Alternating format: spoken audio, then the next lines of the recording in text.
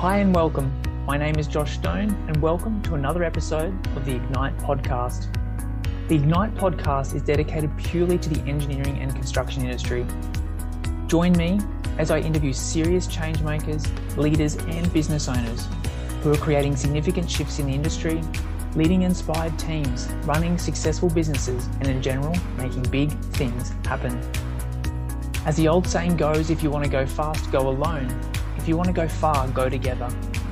This podcast is all about bringing like-minded change makers, leaders and business owners in the engineering and construction industry together to share their stories, their strategies, their ideas and their mindset on what's working for them right now in order to help you learn from the best, to implement and to grow as well.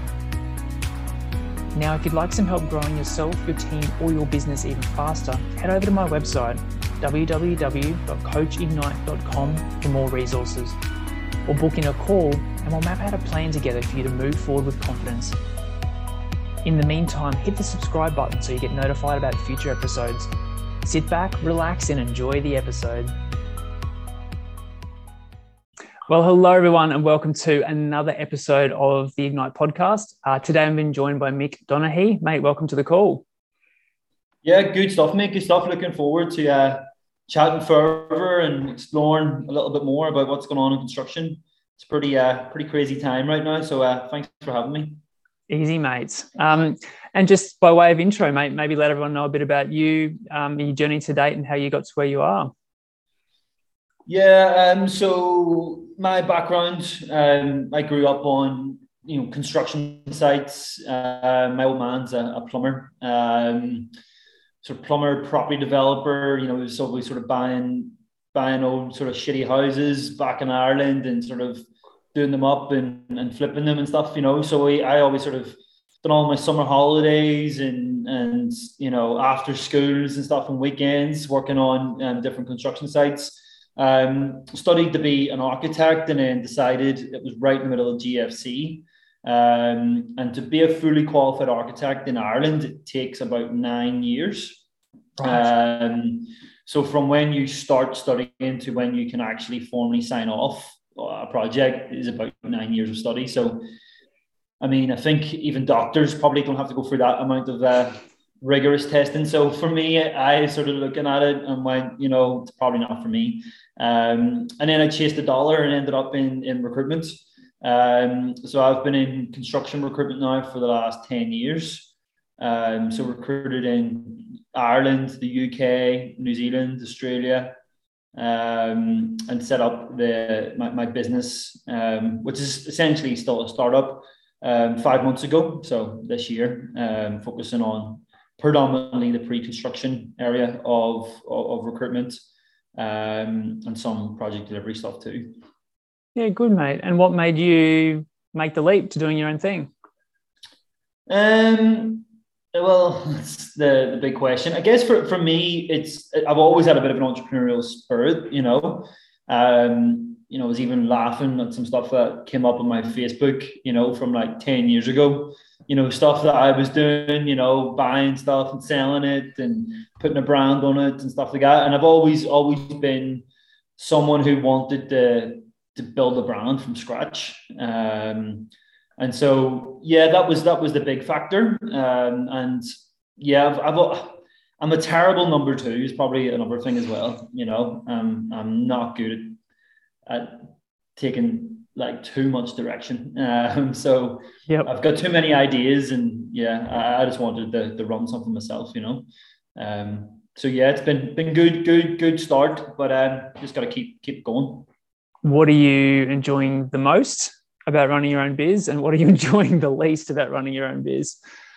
I think, well, I was still running my own business, but I was a partner in that business, so I was a 50-50 shareholder. So that was back from 2019 to the end of last year. But that was a tough time. That was right in the heart of COVID when we started that. So that was very challenging. What am I enjoying most? I would say probably one thing that I've realized is that I really love is I've hired a few people and I can see the impact that the business is having on them. And so when you look at them and you go, well, they've got a family, you know, they've got people to look after, and this little business that and we are building is having a positive impact on them, you know. So I've got quite a good fulfillment from that. And then what am I enjoying least is probably when I get an email from the ATO or something like that, you know, yeah, saying I have tax to pay, and that's probably, and I go, shit, what have I spent this month? And you know, that's probably the painful part. But it's been fun. It's been good. Yeah, good, mate. And in terms of your, I want to say growth, like what, you know, your 5-year plan, like where do you see you taking the business? Like what are your aspirations? What do you want to do? I mean, the lights just went off here. It's sustainability there, the sustainable lights. Well, I think so when I started the business, I just started sprinting, you know. I mean, it was just getting some money for the door just to try and survive. I don't know, to be honest, I think COVID has made me think that 5-year plans are like, you know, complete ancient relics, you know, because things are changing so fast that you've got to be able to adapt. And I think that's one of the cool things about having like a small sort of startup business, that you can like really, you know, that horrible word, you can pivot fairly quickly, you know. But for me, there's huge growth in recruitment. And I would like to do something that's not what, you know, the term, you know, agency recruitment is, it gets a fairly bad name. So I would like to specialize, be very hyper niche in what we do, get a really strong reputation, replicate that across multiple geographical locations, and do good work for our clients and do good work for our candidates. And I mean, apart from that, right now, that's all I'm thinking about, you know. Yep. Not too far ahead right now. Yep. And so there's a couple of things in that I wouldn't mind exploring with you. Probably to go to sort of the first question is around, like you talked about, obviously the recruitment industry having potentially a bit of a bad rap and a bit of a bad name, and you want to do things differently. Like, what does that sort of actually look like for you? Like, what sort of thoughts have you had? What sort of things are you doing with clients at the moment that, you know, are setting you apart? Yeah. So, I mean, every industry gets a bad name in some respect. True. Recruitment gets a bad name, but think of how many dodgy builders out there are, you know, like the vast majority of like companies I'll have 120 contacts or companies on my, what I call a list, you know, and within that list, and you could click on every single one of them. And some of these would be the biggest construction companies in Australia. And you look at their Google reviews and they'll be terrible, you know. Yep. They'll have pissed off subcontractors.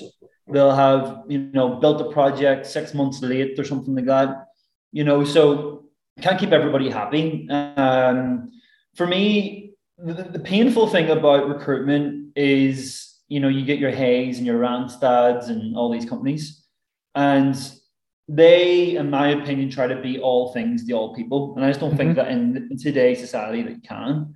I think that you've got to specialize. Yep. And you've got to know your market inside out.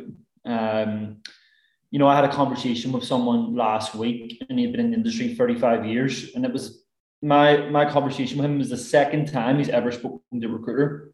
And he was blown away by just the in-depth knowledge and you know, the people that I knew within the industry and the different entrenched networks that I have and we have as a business. So for me, I don't feel like you could do this job properly and be, you know, long-term sustainable within it and sustainably successful within it unless you're, you know, highly expertise or whatever you want to say. Yep. And you'll see that even with contractors and different consultancies throughout Australia. You know, there's some companies will just do, you know, defense and social infrastructure. Some companies will maybe focus on TMR projects, you know, because you can't do everything. And if you do everything, you kind of do nothing at the same time, you know. So I'd rather be, you know, that 80 to 90% successful delivery, then at sort of 20 to 30%. Yeah. And so that hyper niche for you is like pre-contracts phase with construction companies? Yeah. So basically how we've really worked it is, when I started recruiting in, 10 years ago, I've always sort of, moved and focused on those areas that people tend to not move that much. Mm-hmm. So you'll have site managers and site supervisors and some project managers, and they'll be employed for the project. We're typically pre-construction, whether that's your architects, your consultants, your design managers, your estimators.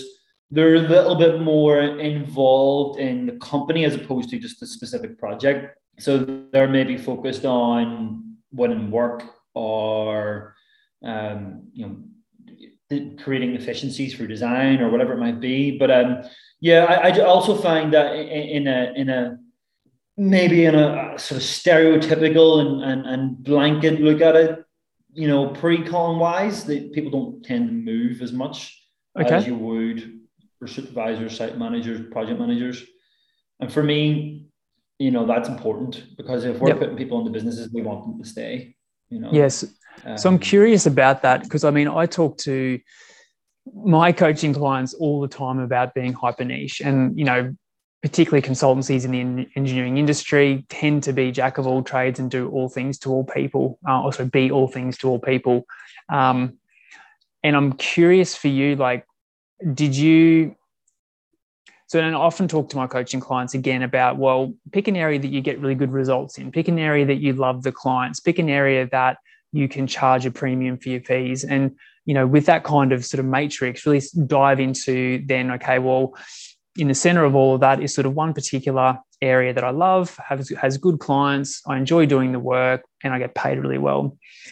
Was the process sort of similar for you, or is that more you saw an opportunity to be different in that sort of space or that field, and you didn't see anyone else playing in there?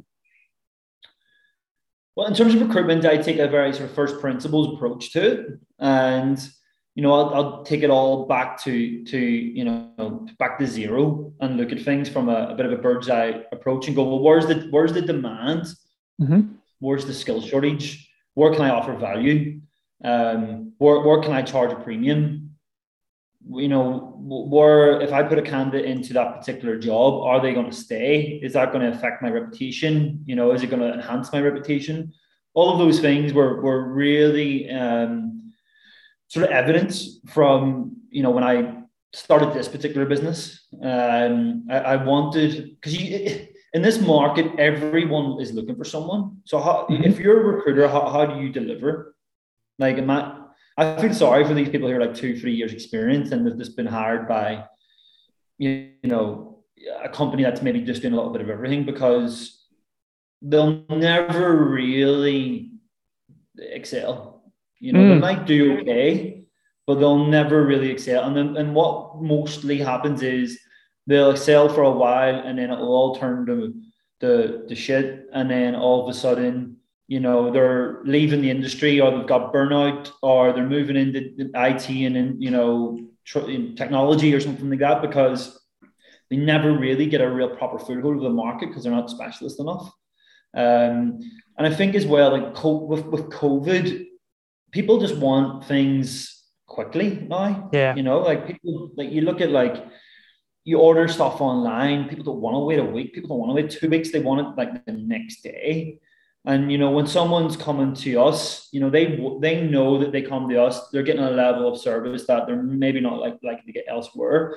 The other company might get them someone, that can definitely happen. Mm-hmm. But 80 to 90% of the searches that we work on, we fill within 45 days.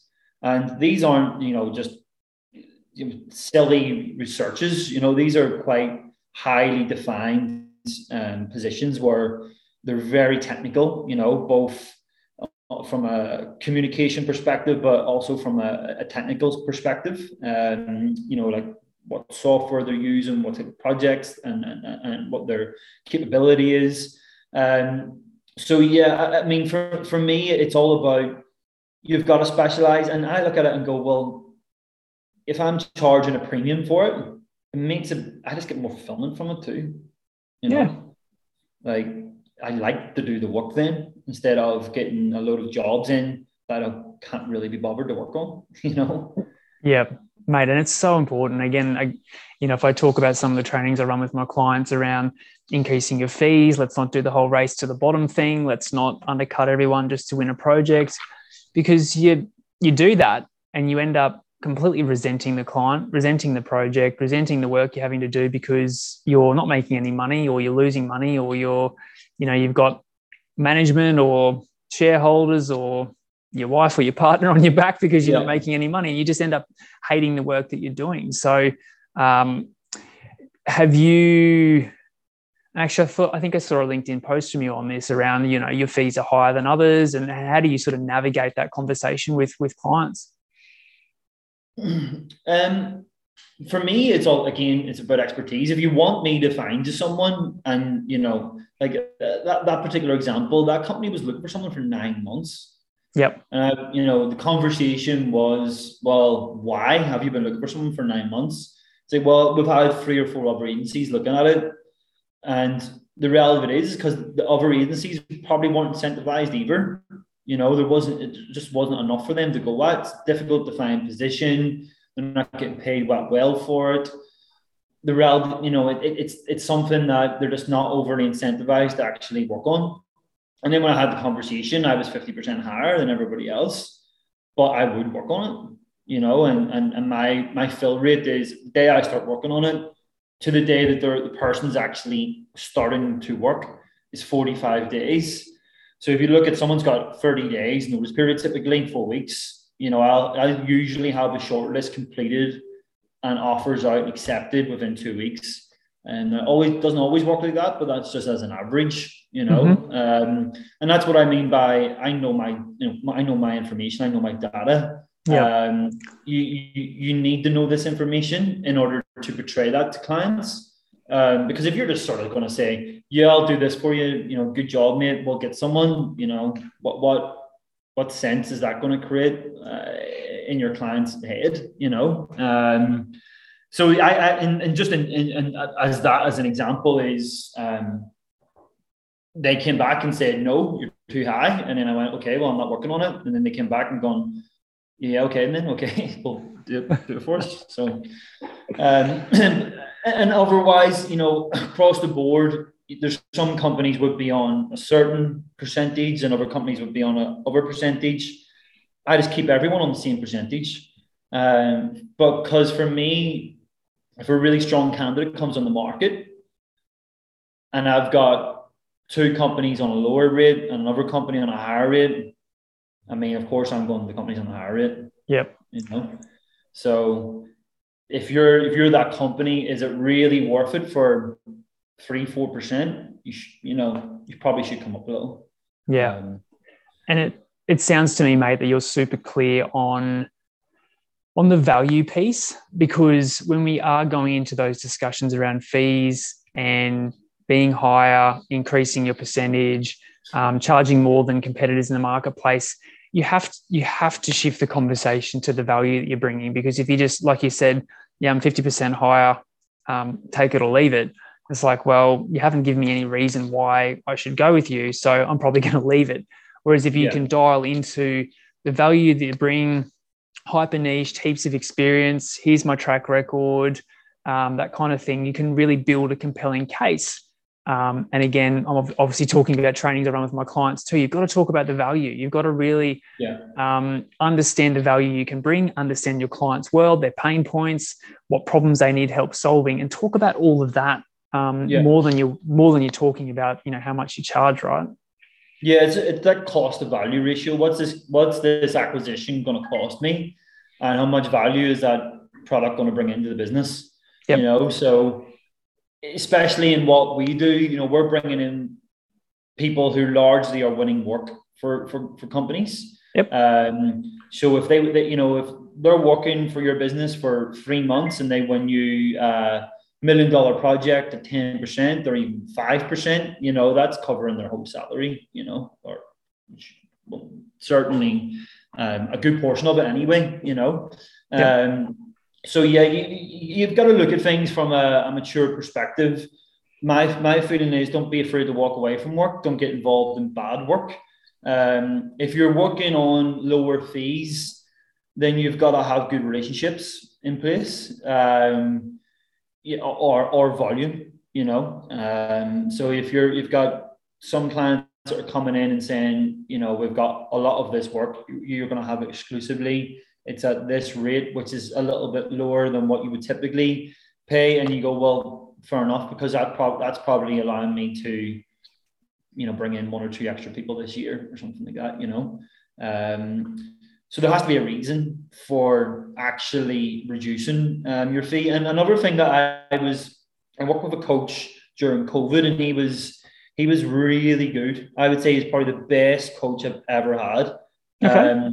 And he said to me, if you're reducing your fees, you make sure you get something off them, you know?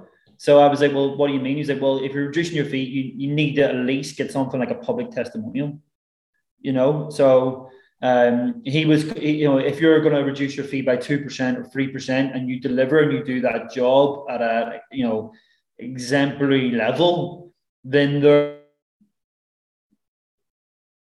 under condition that they're going to go out to the market and give you a public testimonial, which is going to then bring in more work for you, you know? Yep. So never do something for free, basically. Yep. Love it. Love it. Mate, I want to shift the convo to cadence of work and because something you said at the start, which is, you know, when you started your business, you basically just head down, bum up, I've got to do things that generate income. And so, you know, reminded me of when I went from civil engineer working in a consultancy to moving into my business full time, going from a day a week to 5 days a week. And I was just like, I'm going to hit this hard. You know, I can't, you know, I'm excited, I'm energized. I'm just going to, you know, shoot the lights out kind of thing. And I was getting up at 4 a.m. and I was doing all the, you know, and so I completely burnt myself out in the first kind of 2 to 4 weeks because of this desire just to crush stuff and to really go as hard as possible. And it's a very similar theme in the marketplace at the moment where everyone's so busy, burnout's really real, overwhelm's real. How do you manage your cadence throughout the day? Like, you know, do you structure your days in a certain way to get the best out of your energy? You know, what works for you? I mean, everything's different. So obviously, you know, I assume a large part of your audience is going to be different people within the construction industry. So they're going to have different things that they'll need to do on a daily tasks and stuff like that. For me, I work better in sprints. So, you know, I'll work from say 7 o'clock to 9 o'clock, and you know, I'll just be like the Tasmanian devil, just getting stuff out, you know, and then I'll probably be useless for the next 15, 20, 30 minutes, probably take myself off, go for a walk, grab a coffee, come back in. And, you know, you've got to do the stuff that you actually enjoy as well. So I've started running recently. Saw I that. did like a run every day challenge. And so I was like, right, if I'm going to run every day, there's some days I'm going to not be bothered running. Like, obviously, you know. So some days I would do 7K, and then the next day I'm like, I really can't be bothered to run. So I have a cheat code, right? So the cheat code is jump in my car and like drive the top of a hill, right? And then start running down the hill, because that's easy. Do you know what I mean? Yep. And then you get on the flats, and then all of a sudden you're warmed up, you're a little bit more energized, and you start, you know, your things are good, you know. So then you're into it. Think of your cheat code, you know, like if you're not feeling good, you're not, you know, switched on. What are the tasks that you love to do? You know, I don't know what it might be. People get the weird kicks out of things. They might love pissing off a subcontractor or negotiating with someone, or you just get some really weird, twisted people out there. But wherever you get your kicks from and it's productive, focus on that. But I think, you know, in terms of like on a big picture level, there's massive burnout, and you can see like companies are really struggling right now. You know, like it's it's probably the worst time to be in construction, because it's just a race to the bottom. It's a nightmare for bringing in new staff. How do you onboard staff correctly right now? Everyone's probably half-assing it to a certain level. You'll get companies who go, we're all about the people. And then all of a sudden, day one, they get the person in, they're chucked into a job, they've had no onboarding. They get an email address and they're like, here, take all this shit and sort it out for me, And that's what people are doing. And all of a sudden they're leaving. And then it's a really tough time to be in construction. So people are going to go through burnout, but you've got to take your days off. You've got to do stuff that are actually going to invigorate you. Leave work, ideally on time. Be productive. Be that person who's 90 to 100% productive during work hours, and to an extent, try and walk away from it in the evenings if you can. But I spoke to someone last week, and they had done over 200, and I think it was about 270, 280 hours in a month. Holy. Yeah. So I worked that out. I was like, that's like, what, 70 hours a week? So even if you're working 7 days a week, that's still 10 hours a day. Yep.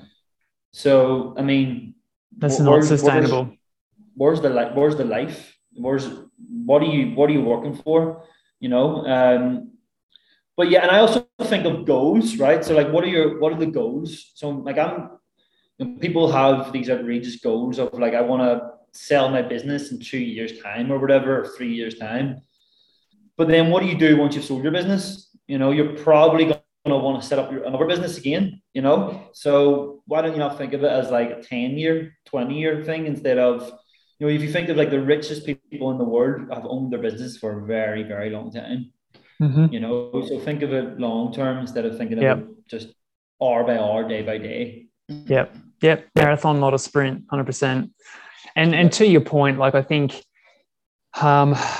people can fall into the trap of just feeling obliged and feeling like they have to work long hours, and the workload's always going to be there, right? And the client requests are always going to be there. But I always try and orientate everything I do to sort of two things, which is joy and fulfillment. Like, I started my own business so that I could move to the beach and spend more time in the water and see my kids more and do the pickups and all that sort of stuff. And that's me, and I chose that sort of business owner journey. But if you're an employee of a company, why are you doing what you're doing? Do you love what you're doing? Do you genuinely enjoy what you do every day? Do you get out of bed with a skip in your step?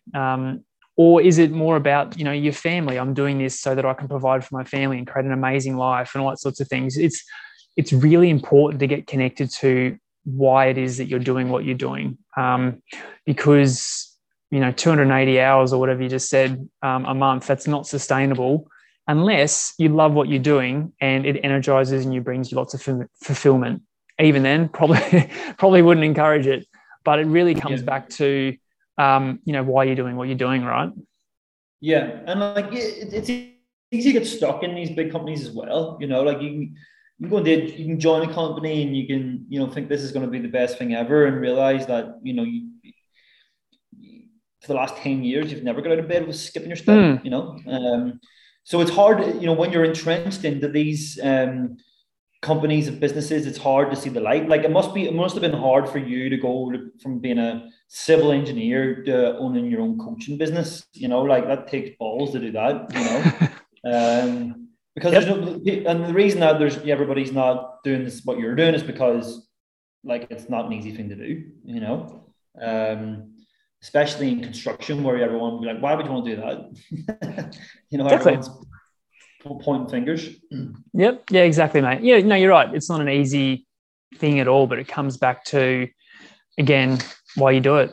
I mean, for me, I love it. And, my journey was director and shareholder of a medium-sized civil engineering consultancy. Through that period, didn't know what I was doing, sought the services of a business coach to sort of help me through that 9-year period. I came through that phase of my life and sort of was just like, that was amazing. I learned heaps, but there's actually no like real coaching for people in that position, specifically in our industry. So the idea was born, and then I did the part-time thing whilst building the business, and then jumped in full-time. But yeah, like the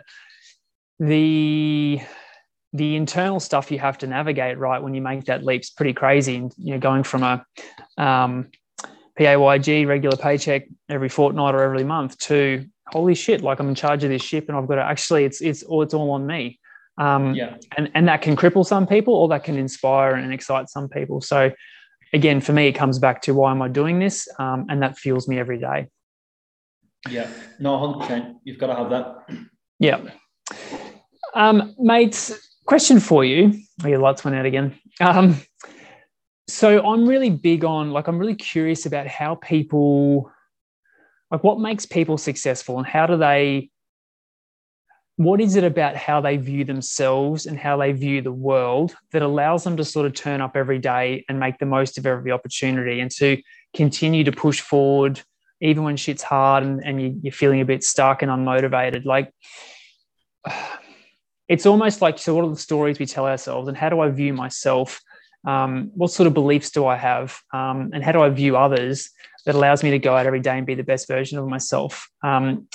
May not be something you've ever thought about, but sort of what is it about you that has allowed you to do what you do and be successful to date?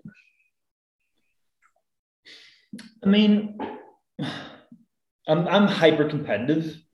Yeah, love it. I'm a really competitive person.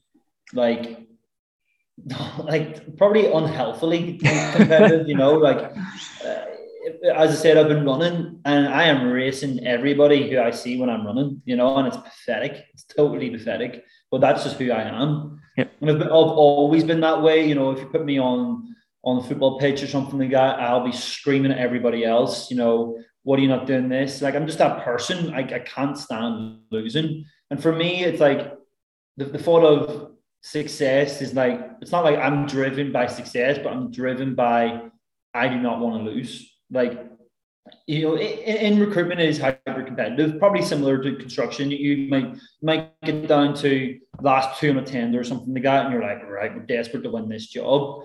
You know, similarly, there might be two people working on the one assignment, or two companies working on the one assignment in recruitment.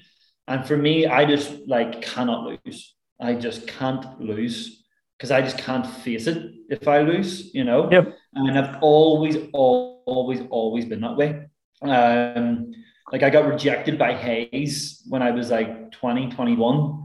And for the rest of my life, I've just been like, I want to destroy Hayes. It's terrible. It's just who I am, you know. And I mean, it's pretty pathetic, because I probably never will. But I'm driven by not losing. Probably more than driven by like a financial number or a number of people in the business. You know, like for me, that's not really what gets me going. I'm driven by competing with someone and winning, and I always think that I'll find a way to win, no matter what. Like, I'll find some sort of competitive edge to make sure that I win. And yeah, it's probably not the right sort of answer, but that's just who I am. No, but it points to a certain set of beliefs, a certain psychology, which is, you're driven to win. And if that's what fuels you, if that's what helps you get out of bed every day, or driven to not lose anyway. Yeah. If that's what fuels you and gets you out of bed every day, 100%, like, it's about really going inward and working out who we are, what drives us, what motivates us, and then really doubling down on that to ensure that, you know, every day we turn up being the best version of ourselves. So, like, for me though, probably the part that I need the coaching on is that when I'm at the top, I don't have like that same level of drive. So, for example, like if I become the top biller in the company, once I've done that, I'm like, oh well, I've completed this. This is easy now. Like, and then, you know what I mean. So, but I'm probably the most at my best when I'm the coattails of someone else. You know, like, you know, when I see that there's someone in front of me, that gives me that benchmark, and I'll find a way to win. You know, it's like that Formula One thing. Like, it's like that tiny margins. And that's probably where I'm at my best. But yeah, it's important, I think, to have something as well in business to go, I'm trying to be like that, or I want to beat that, you know. And I have multiple like, and I look at them as not as like a competitor, but like an inspiration at the same time as well. Like, I'm inspired to be better than them. You know, that's kind of what I focus on. Yeah, good, mate. Change things up a little bit. Where do you see, so obviously the market's insane. Where do you see the market heading in, like based on, obviously you're having conversations with quite high up people within the industry. Where do you see the market going in the next sort of 24 months? I mean, it's kind of like how long's a piece of string. It depends who you are, you know, like it depends, like you could ask 4 different people and 4 different job titles on what their vision on the market is going to be in the next 4 years. You ask the CEO will be super optimistic and positive. You ask the estimator and he'll be super negative. But yeah, it depends on who you ask. For me, I reckon it probably lies somewhere in the middle. I think there's a good hook for the Brisbane market right now. You've got the 2032 games, you've got the investment in infrastructure, you've got on a Australian level affordable-ish housing, even though it's getting more expensive. You've got the good weather, so there's a big hook for Queensland right now. Where I don't know if you're even saying Melbourne, if you're in Sydney, although it's extremely busy, I just don't know if it has the same level of hook, So I say it's probably, I can see Brisbane continuing to get busy and continuing to grow. I just don't know whether this level of growth is going to continue, So we're seeing like unprecedented demand, but it's like fake news. It's like fake demand. There's the reality of it is probably 30% of what is actually projected is probably the real value of it. Where I get that number, I just made it up in my head.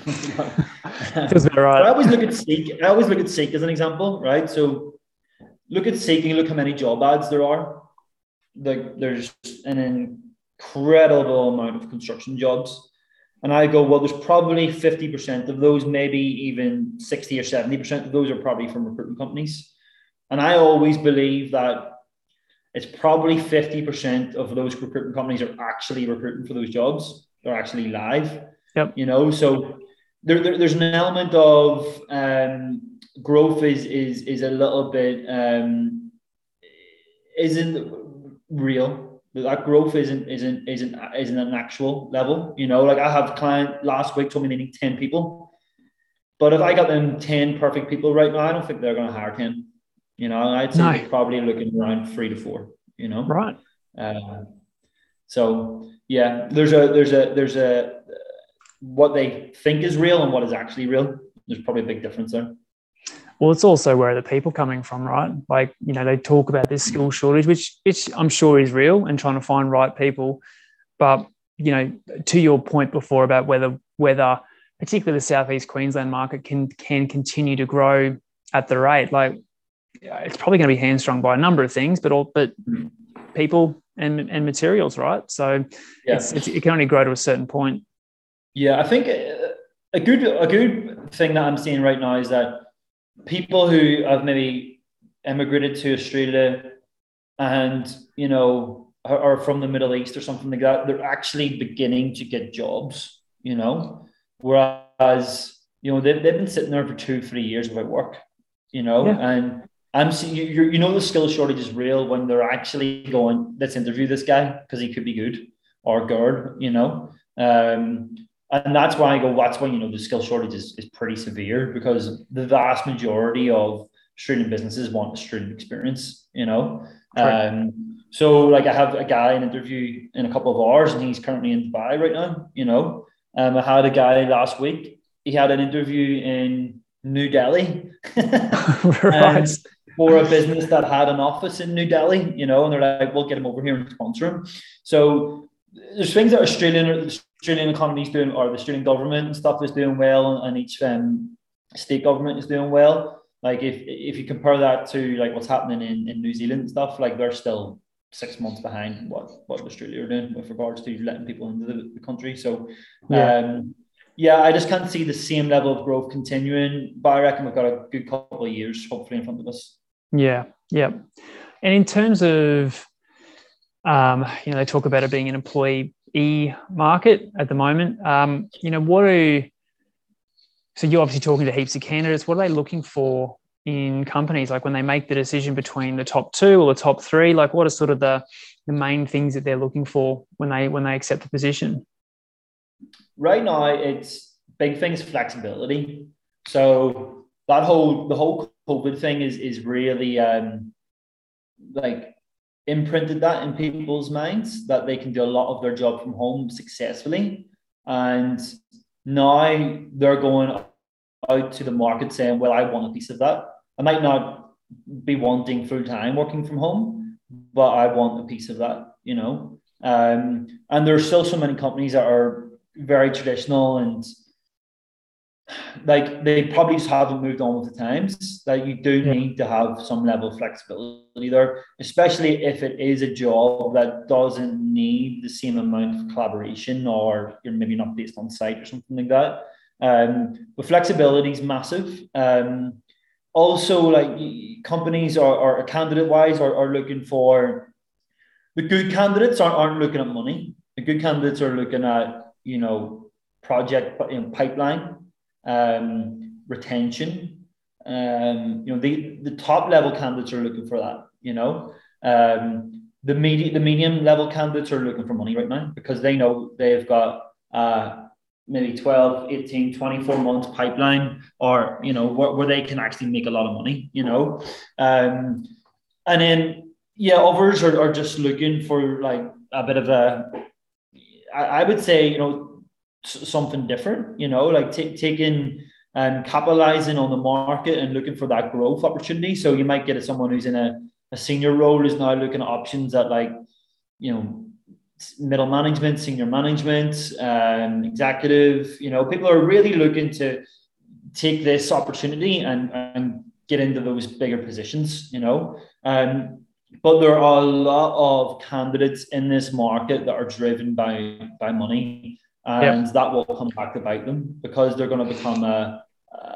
operational cost that's too expensive, and they unfortunately will probably get let go when there is a slight hiccup or a bump in work coming on, and they go, well, this guy is a 140k candidate and we're paying him 170. He can go to somewhere else, and that's construction. We've seen it with COVID. People get laid off, and that's what will happen. Yep. So it sounds like really it's flexibility, but also flexibility, autonomy, but exciting projects, right? Because there are a lot of projects on, and potentially some of these candidates have come from doing the same pipeline, same road for the last 10, 15 years. So if they can jag a forward pipeline of really exciting projects, it sounds like that will be what drives them to make the decision to go with that particular company. Yeah, I think if you're a really serious person about your career and you're very career driven, you know the money will come. Yeah, like that you know that will come. So I wouldn't focus on money. I'd be focusing on your career as a whole, like delivering the most exciting projects, delivering difficult projects, getting a really good reputation for yourself. These are the things that I'd be focusing on. Becoming a real master of being able to keep everyone on side. You don't have to keep everybody happy, but keep everybody, on your side. These are the things that I think that you should get really good at in these types of markets, because that's what will allow you to grow and go from project manager to senior PM or project director or something like that. And you've got to think of it as a long term. Yeah, of course you can make more money, but the more projects you're delivering successfully, the more money you're going to get as a consequence. Yeah, 100%. Mate, final question for you. I haven't prepared you for this. So obviously you are the sum total of all of your experiences, wins, learnings, failures, if you want to look at them like that. and you get the opportunity to sit down with a 10-year younger version of yourself and impart some advice, like what would you, with all the stuff that you know now to be true and all the, the stuff that you got under your belt, what sort of advice or wisdom would you impart on the 10-year younger version of yourself? That's a good question, because I don't know. It's a hard one, because you go, well, if I give him all the wisdom, then he might not get to this point. Do you know what I mean? Yep. So I think you've got. I mean, there's. I remember thinking back now, and like there's times that I would go into the office, and recruitment's different. Like I don't know exactly who the audience will be, but you're commission driven, right? So you're driven by the deal, right? And that's the bad thing about recruitment, is you're just thinking about the deal. That's it, right? But I mean, you've been doing it 10 years. I mean, it's not just about the deal anymore. But when you're at that part, and you're going, there was times I remember where I'd hit a run. I'd be placing someone every week, and then you'd maybe take your foot off the gas, and you'd maybe not place someone for 2, 3, 4 weeks, and then you begin to question yourself, like, am I doing this right? Can I still do this anymore? What's wrong with me? I remember there was times where I would go into the office and I wouldn't speak to anyone. I mean, no one, purely because I was so appalled with myself that I hadn't got another one. That's the whole thing about that competitiveness. Like I'm like, yeah, I'm competitive with myself in May than I was with myself in April.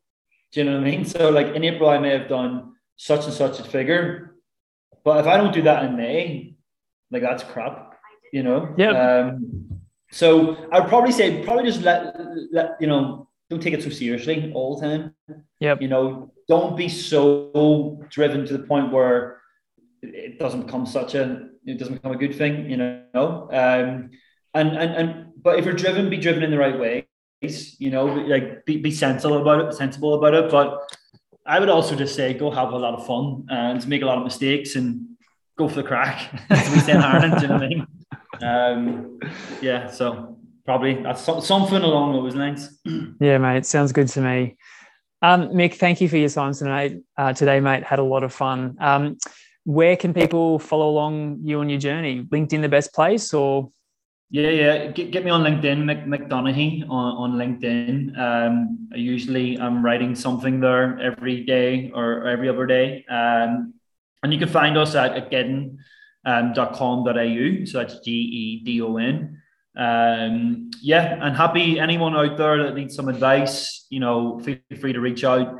It's a tricky time in this market, and you don't often get the chance to actually reflect. So just remember just to take it easy and take a step back every now and again and ask some questions and do due diligence. Mate, 100%. Thanks for your time today, dude. Had a lot of fun. Awesome. Okay, mate. Thank you very much. Good luck. Easy. Hi there. Thanks so much for tuning in. I hope you enjoyed the episode as much as I did.